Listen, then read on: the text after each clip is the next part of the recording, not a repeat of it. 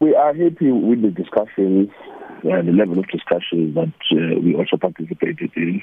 But like we have said, if you look at where we are, we need to take some time to reflect. A decade ago, we adopted the NDP Vision 2030.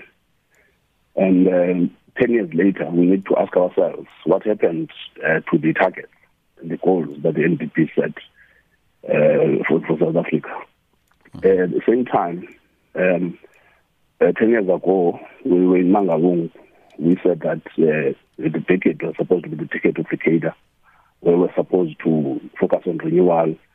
And a decade later, we have a Zondo Commission that shows that many of the cadre of the movement are implicated in corruption. So these are some of the things that we need to continue to discuss in the build-up to the conference in December. But we're happy with where the ANC is at in terms of discussions, because there's an acknowledgement of the mistakes. And we have already seen the NEC starting 2 years ago becoming much more assertive, starting to impose itself and demanding that people step aside. So we believe that the movement is going in the right direction. Why does COSATU view the ANC-NEC outcomes to become possibly just another talk shop? Well, at the end of the day, decisions, if you look at the decisions of the ANC, from its conferences to its NEC, they are promising. It's a question of implementing them. For an example, we are going to have a State of the Nation address. We hope that the State of the Nation address will reflect what the ANC says.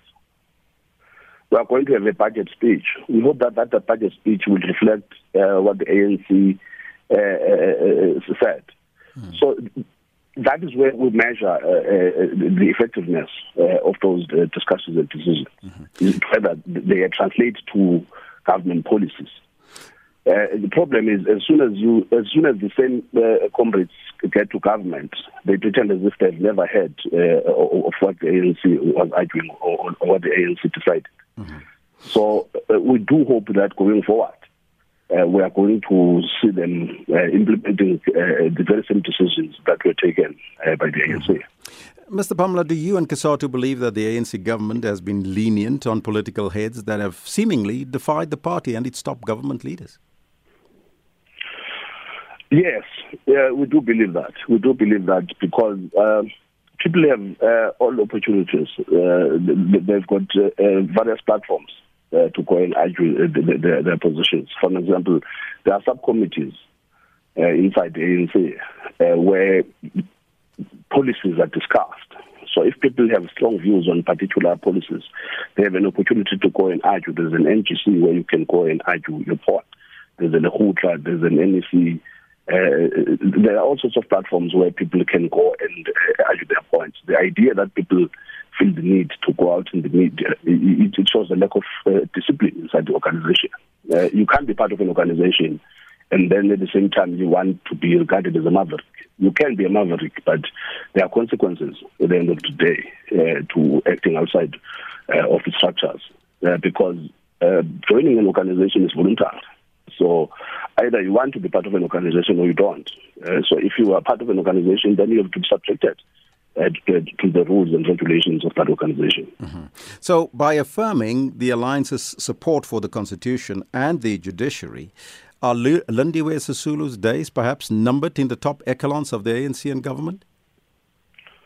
Well, that's for the ANC and the ANC to discuss and decide. The question the ANC needs to answer is whether do they find this unacceptable. If they do, then it's free for all.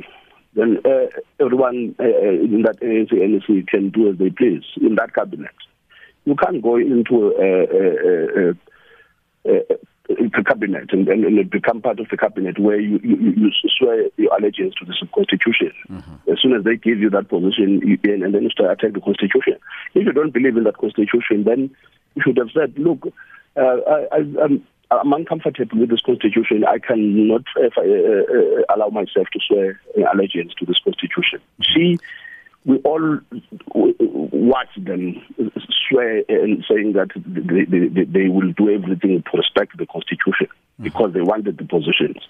So we find it unacceptable that the very same people see it fit to turn around and start to discuss this in such a public way, because it really it doesn't bode well for an organization that wants to protect itself as a leader of society.